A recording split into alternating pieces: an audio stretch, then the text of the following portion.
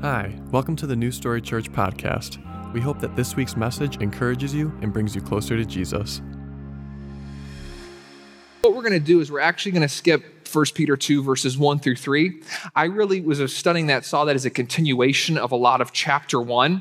Just a fun fact for those of you who may not know, the original scriptures did not have chapter or verse. So sometimes where we have things broken up, even with paragraph headings, the authors may not have intended it to be broken up that way. Now, I'm not saying that I know better than someone else, but based off of what I was reading, I really felt like he picked up on another thought in chapter 2, verses 4 through 5. And so that's where we're going to start today, and that's going to be our hook. And from our viewpoint here 2,000 years later, some of the stuff he says in verses 4 and 5, at first you might be like, okay, what's so captivating about that? What's the hook there? But if we do what we can to get into the mindset of Peter as he was writing this to the church 2,000 years ago, some of the stuff he's saying would have been explosive. It would have been mind-boggling. And he just unloads all of these ideas in these two verses, and we're going to use them as a structure to build out from there as we walk through the verses 4 through 12 of 1 Peter chapter 2 today. So 1 Peter chapter 2, verses 4 through 5, Peter says this: "So as you come to him, a living stone rejected by men, but chosen and precious in God's sight, you yourselves as living stones are built up as a spiritual house to be a holy priesthood and to offer spiritual sacrifices that are acceptable to God through Jesus Christ." So Peter says a few things here already that are just, if we just read quickly, it's like, okay, living stones. But this would have been the idea of living stones. He said to the church, you are living stones. He doesn't say to live stoned. Pay close attention there. That's not what he's saying. He's saying that we exist as a church as living stones. So Peter's already starting to call back a little bit to what these readers would have understood to be maybe Joshua chapter 4, when Israel set up stones as a testimony to the faithfulness of God. And he's saying those physical stones, but now your life, my life, the church's life is a living stone that speaks of the faithfulness of God. He then goes on to say that the church exists as a royal priesthood. We're going to talk more about that later. He uses the language of a spiritual house. He said that we are to offer spiritual sacrifices. That might sound a little bit weird to us. But really what I think that Peter's getting at here with this language of spiritual sacrifices is he's talking about the type of life that we are called to live. As he goes into 1 Peter chapter 4, verses 8 through 11, and he talks about the type of conduct that a Christ follower's life should have, that our life should be a life that reflects that we are sacrificing an old way of life to embrace the new way of life that Christ has for us. He's saying all of these things that his readers at this time period, they would have been like living stones, holy priesthood, spiritual house. They would have started setting off all of these things within their mind. And we could honestly spend all day just talking about those two verses.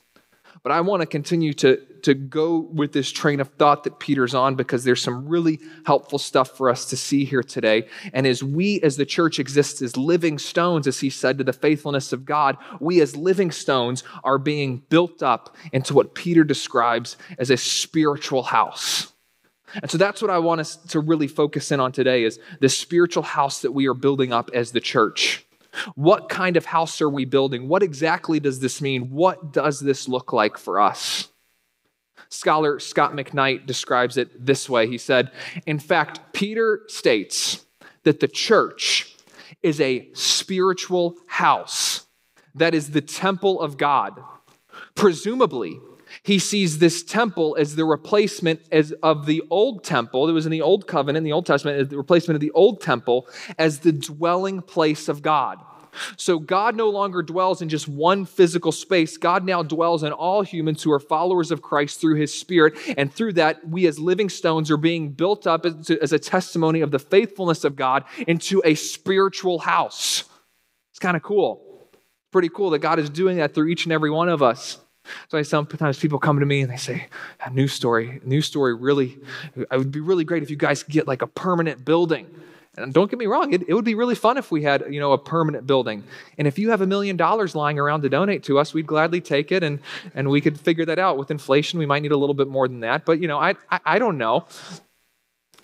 But sometimes I'm excited. We're in this great space that we lease, and And we recognize the church is not a physical building. The church is not just physical walls. The church is the people. We are existing as living stones being built up together. Wherever you go as a Christ follower, that's where the church is. Wherever you find yourself throughout the week, Monday, Tuesday, Wednesday, Thursday, Friday, Saturday, that's where the church is. We don't have to wait for Sunday to have church. This spiritual house, we are existing as living stones wherever we find ourselves. The temple of God, you exist as a temple of God, and we are to build up this house. So, what does it look like to build up the house? And I believe this is what Peter goes on to break down for us in verses 6 through 12. And the first thing I want to talk to you about is the foundation of the house. Now, I am not going to pretend that I know a lot about building homes, because I know very little about building homes. I know very little about repairing homes. I've been honest about this on multiple occasions. I do not fix things. I am not handy. That is not what I'm good at. Sometimes I'll listen to other pastors or Bible teachers, and they'll get to a passage like this, and they'll start explaining buildings and everything, and I think, my goodness, you must have two different jobs. You can preach and you can build. This is really impressive. Or sometimes they'll get to the agricultural passages that Jesus uses, like his parables, like, this is how this grows and this is how you water this. And I'm like, oh my, wow, you're much smarter than me. I don't know how to do any of those things. Here's what I know about the foundations of homes. This is the very little knowledge I have. When I was growing up, we lived in a new development, and homes were always being built around us. And so I would go with my younger brother and our friends, and we would play in homes that we probably shouldn't be playing in because they were being built and they were not fully constructed at the time. But we would see, hey, we would take our lightsabers and pretend we were doing Star Wars and all this different stuff. And we would go to the basements and we would jump and, do all this crazy stuff. And there was actually one time we ended up at this home, and the home was basically completed. And my one friend said, I'm going to go use the restroom. I said, okay, you can use the restroom. Who cares, right? Nobody's going to find out. Well, he's using the restroom, and he said, hey, do you have any toilet paper? I'm like, no, I don't have toilet paper. And so I run home, I get some toilet paper, and I think I'm being very sly. And before I know it, I hear my older brother on the back porch, and this is what they sounded like in Virginia. He went, what are they doing back there with that toilet paper? And we were busted. My dad was not happy. He's like, Scott, you should not be going on other people's property. And I'm like, okay, I'm sorry, Dad. Sorry, but that's really all I know about the foundation of homes. Is we would go and we would play in the basement, and then they would always start with the basement first, and they would start with these concrete basements, and then they would build up the home from there. But they had to start with the foundation. They didn't build the house and then build the foundation. The foundation came first. And this is really important for us to consider as we consider building ourselves up as the church, as individuals, but also collectively as the church. We have to ask, what foundation are we building on? And Peter is very clear as to what the foundation should be that we build on as the church. He says this in 1 Peter chapter 2, verses 6 through 8. For it says in Scripture, look, I lay in Zion a stone, a chosen and precious cornerstone, and whoever believes in him will never be put to shame. So you who believe see his value, but for those who do not believe, the stone that the builders rejected has become the cornerstone and a stumbling stone and a rock to trip over. They stumble because they disobey the word as they were destined to do. Peter's quoting from Isaiah chapter 26 here as Christ is the fulfillment of this great cornerstone. And he's saying that as we build the foundation of this house, as we build this spiritual house, the foundation stone should be Christ. That above all else, we should seek to build on Christ. That there's no other stone that we should be seeking to build this house on. As we build up as a church, as we grow as a church, Christ is a stone. And for those who don't build on the stone that is Christ, they will find themselves stumbling. They will find it as a stumbling block. They'll find it a little bit troublesome or confusing. And here's the thing. Maybe you're here today and you're new to faith, or you're just questioning faith. You're not really sure where you're at in faith, or you're watching, you're not really sure. This is just a good question in general to ask yourself. Ask yourself this question. Maybe you're still like, I'm not really sure about the whole Jesus thing. Ask yourself this question though. What foundation am I building on? What foundation are you building on? I've said this before, but it's worth considering, because if you don't think about what foundation you're building on, somebody else will build that foundation for you. Now, I stand here every Sunday and would advocate that the best foundation, as Peter would advocate, that you should build on is Christ Jesus. that he is the one who predicted his death and resurrection and pulled it off, that he is the one who is the king of all creation, and so therefore he is a foundation stone worth building on, because he is the rock that will not be moved, that cannot be shaken. But maybe you're not quite there yet. I would ask that you very least ask this question: what foundation are you building on? What is building the foundation of your life? What relationships have been forming the foundation of your life? What things have you been listening to or reading that have been building the foundation of your life? What ideologies have you been building on? What has been informing the foundation of your life? And start to ask yourself, because whatever's building the foundation of your life will begin to produce the fruit of your life, will begin to produce what type of person you are becoming. And so it's a critical question. And we love to ask this question for those who aren't following Christ of what foundation are you building on? But even for those within the church, sometimes we have to step back and ask, what foundation are we building on? I would ask this, that you as a follower of Christ would continuously seek to build your foundation on Christ. Don't build your foundation even on my words. Yes, I hope that the Holy Spirit uses me and speaks through me when I'm here on a Sunday morning. But sometimes, specifically within the American context, we have a tendency to build our foundation on a leader or a pastor or a speaker. Folks, I believe I was called to this, but I'm a bit of a clown in some ways. You do not want to build your life on me. Trust me. You want to build your life on Christ. He is the foundation that is worth building on. Sometimes we've even found ourselves no longer building on the foundation that is Christ, but building on religious practices, or building on, my interpretation of Scripture that I think is right and everybody else's is wrong. Well, at that point, are you building on Christ, or are you building on your own knowledge so that you can just protect your own little kingdom and correct everybody else all the time? We have to build on the foundation that is Christ and build out from there, because he is a foundation worth building on. So I would just ask you, if maybe you're outside and you're not really feeling like you're in this church yet, but you don't really know where you're at, ask yourself, what foundation am I building on? And if you've been in the community of faith for quite some time, make sure that you are building on the foundation that is Christ.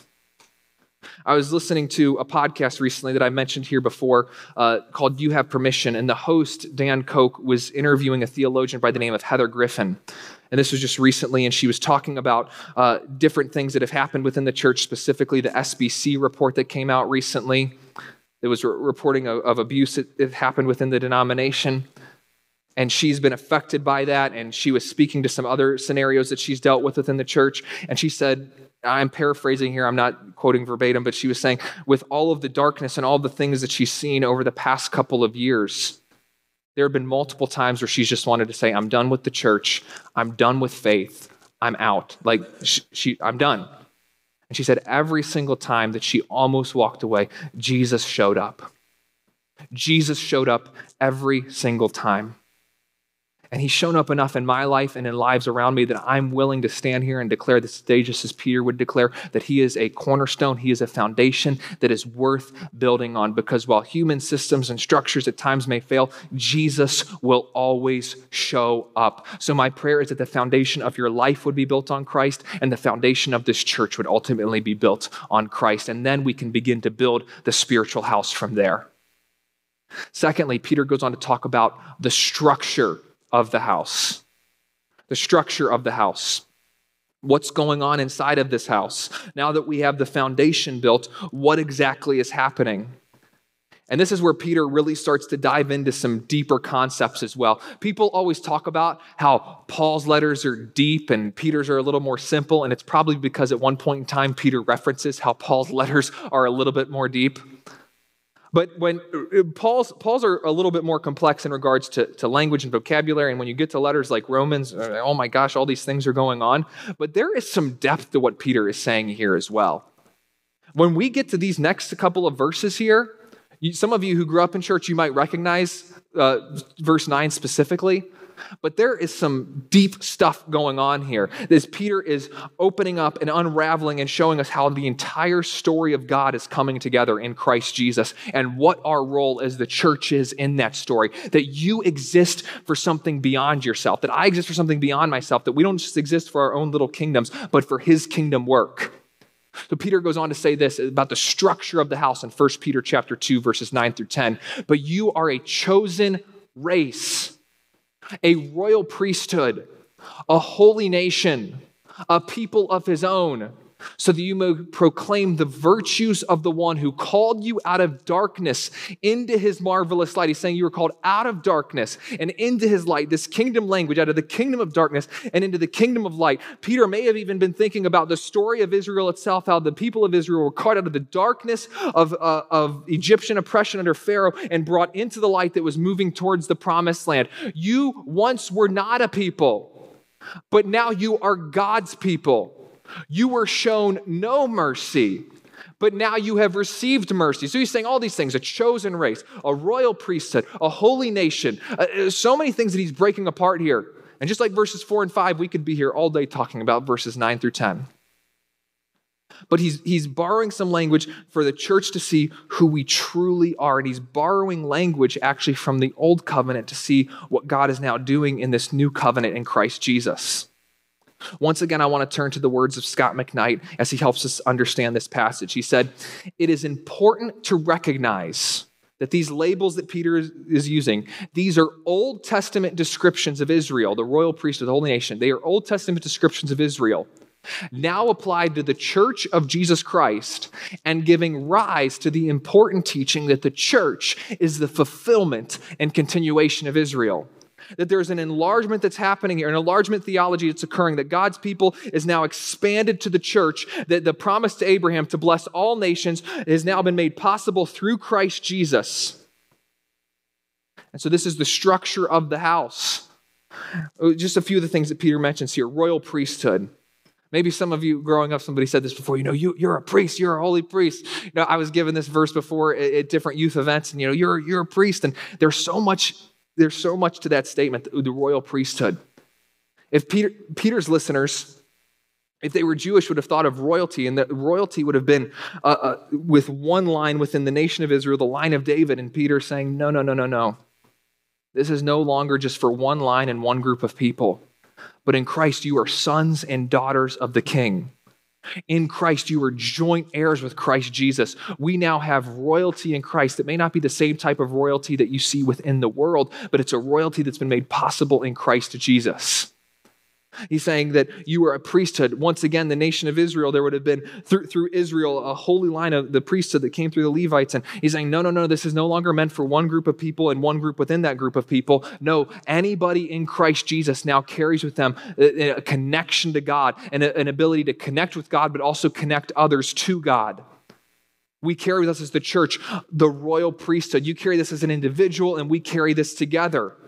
I had a friend years ago say to me, he said, the way I see it, we're all pastors. And at the time I was like, okay, that's a little extreme right now. But if you really think about this, there's some truth to that we all have royalty, we all have a priesthood, we all have a calling, we all have a responsibility in Christ Jesus, not just as individuals, but together. And this is not just for a certain group or a particular group of people. This is meant for all people in Christ. As you're invited into the way of Jesus, you become a royal priesthood in Christ Jesus.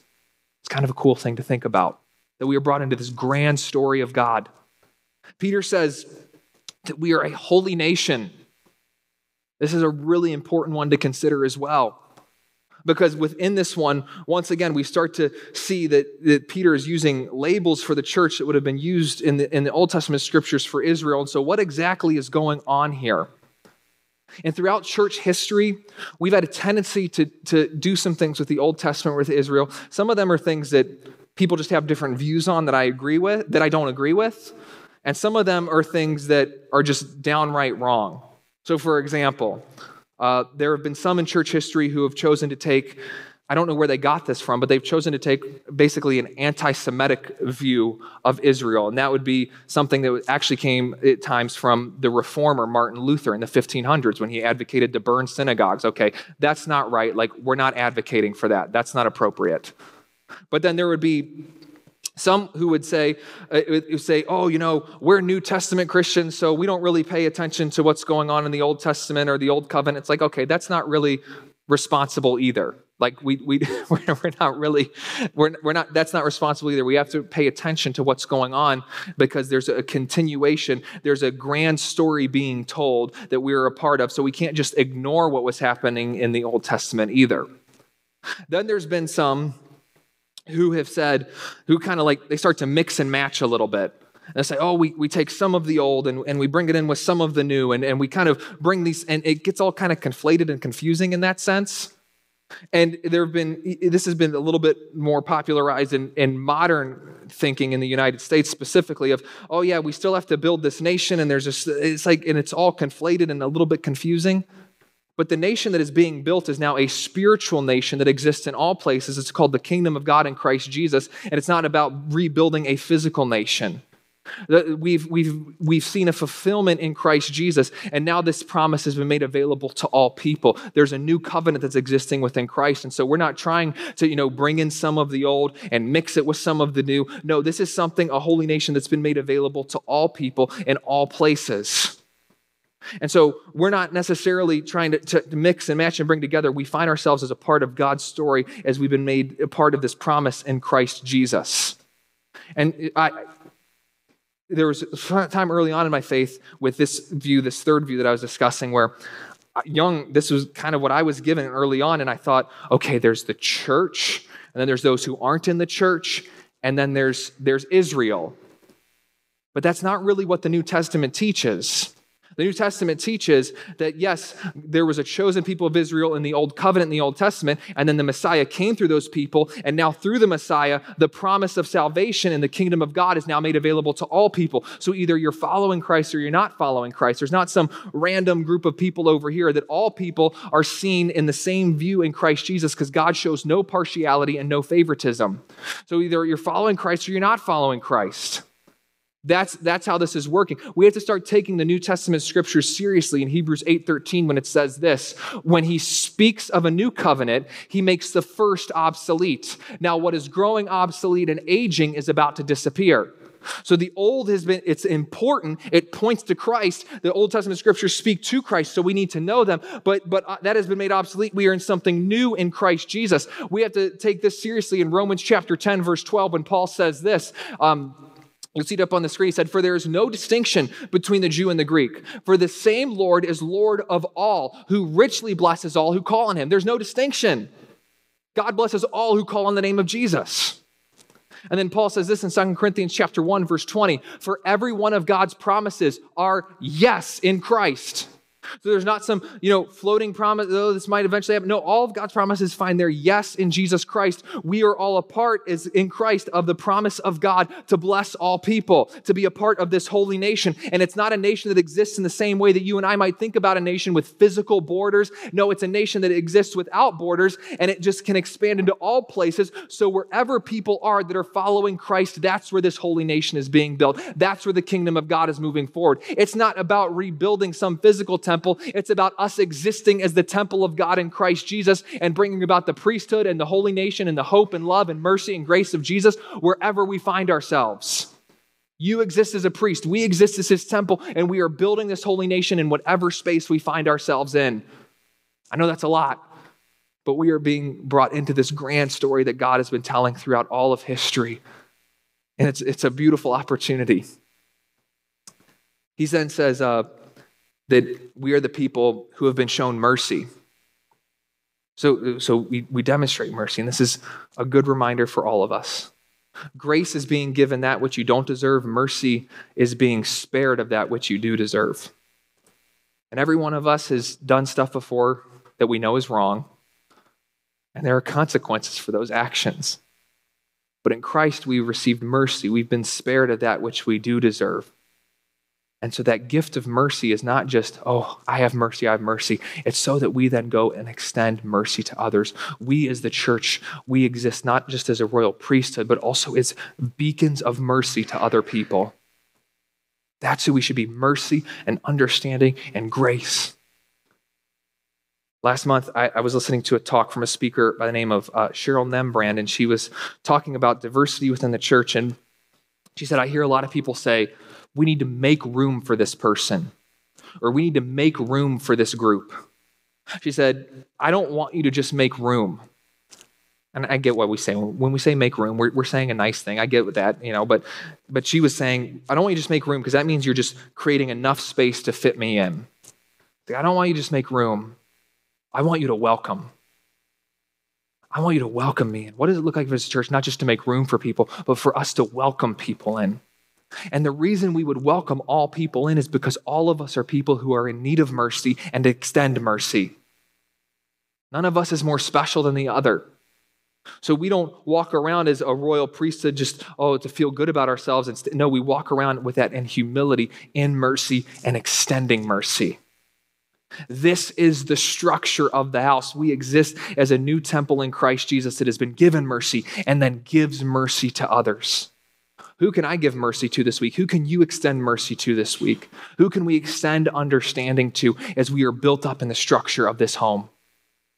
And then lastly, Peter talks about a house that is set apart. A house that is set apart. It's the name of the series, to be set apart, to be holy, distinct, different, to be set apart. Peter starts to close out some thoughts here, and he continues on through chapter 2 with some other thoughts, but these thoughts here are helpful for us in considering what it means for us to be set apart. He says this in verses 11 and 12. Dear friends, I urge you, as foreigners and exiles, to keep away from fleshly desires that do battle against the soul, and maintain good conduct among the non-Christians, so that through that they now may malign you as wrongdoers, they may see your good deeds and glorify God when he appears. But I urge you as foreigners and exiles to keep away from fleshly desires that battle against the soul and maintain good conduct. Peter is very clear about something here. What should set me apart? What should set you apart? What should set all of us apart is not our opinions, but our character. I'll say that again. What should set us apart is not our opinions, but our character, who we are. As we exist as foreigners and exiles, what sets us apart is not that we know everything or we have all the best opinion, but what sets us apart is who we are, our character. I don't mean to continue to harp on this because I know that we've talked about this a lot lately, and we talked about it, I just talked about it a few minutes ago.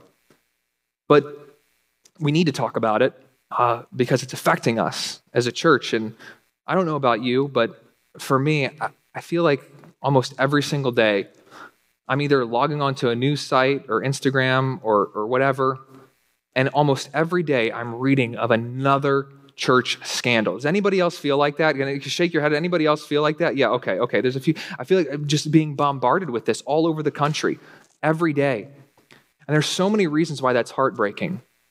Abuses of power, people being scared, people not being able to come forward or being told to be silenced when they do come forward. Stuff that just does not reflect the nature and heart of Jesus, but is the name of Jesus is being used in. It's really sad, horrible, and heartbreaking. And we just keep hearing of these stories over and over again. There's many things that we can say about that, but one of the things I want to say about it as far as it relates to this passage that we just looked at is that Peter calls the church to exist as foreigners and exiles. And then what sets us apart should be our character. And I think part of the disconnect that has happened over the past 2,000 years is that specifically in our context today, we've adopted this assumption that the church is supposed to be a power structure in society, almost like a government or an influential business. I'm not saying that the church shouldn't have influence. I believe that we should have influence that reflects the nature of Jesus. But it shouldn't be influence for the sake of power. And I think one of the reasons these stories start to become so disappointing is because time and time again, we see churches or leaders saying, we can't surrender our power, so we don't want people to know that which is true. And this pursuit of power and status, the New Testament church knew nothing of this. They knew nothing of this. Peter was a fisherman who was following Jesus, ended up being crucified for following Christ. Paul was beaten and shipwrecked. We think through James and John and Mary and all those who are following Christ. They were not at the top of the religious structure or the top of the governmental structure of their time period.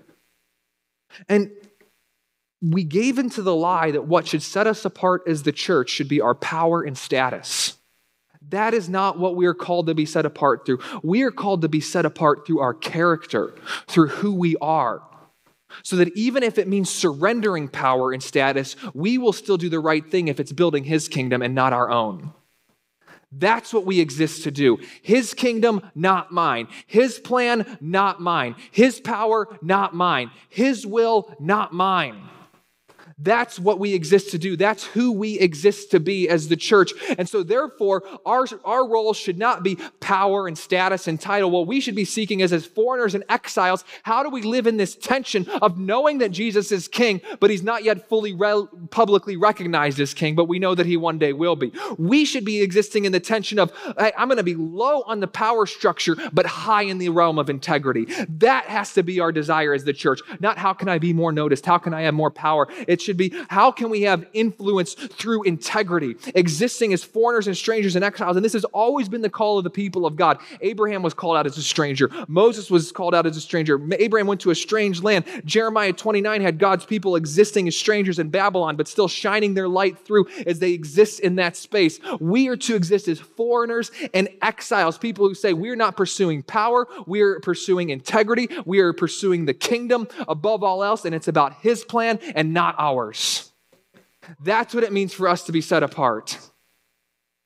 That's what it would look like if we start becoming the church that Christ had in mind. If we start getting back to this first century model of saying, we're not here to pursue power, we're here to pursue His kingdom.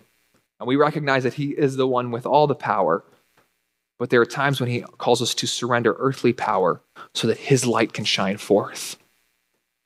This is what it looks like to be set apart. But let's continue to work together. You don't have to build this spiritual house all on your own. This is something that we are collectively doing together as the church. Let's collectively together seek to build a foundation that is on Christ Jesus. Let's collectively together within the structure accept the call that we have as a royal priesthood to build His kingdom on earth as it is in heaven. But within that, as we talked about a couple months ago, discover your spiritual gifts, discover your role to play within this structure. And then within that, we can continue to say, we are going to be set apart, we are going to be different, and not because of our pursuit of power, but because of our pursuit of His kingdom above all else. So we're going to take up our cross and follow Him. That's what it means for us to continue to grow as a church that is set apart. If you would, please bow your heads and join me for prayer in this moment. Jesus, we thank You that we can turn to Your scriptures and hear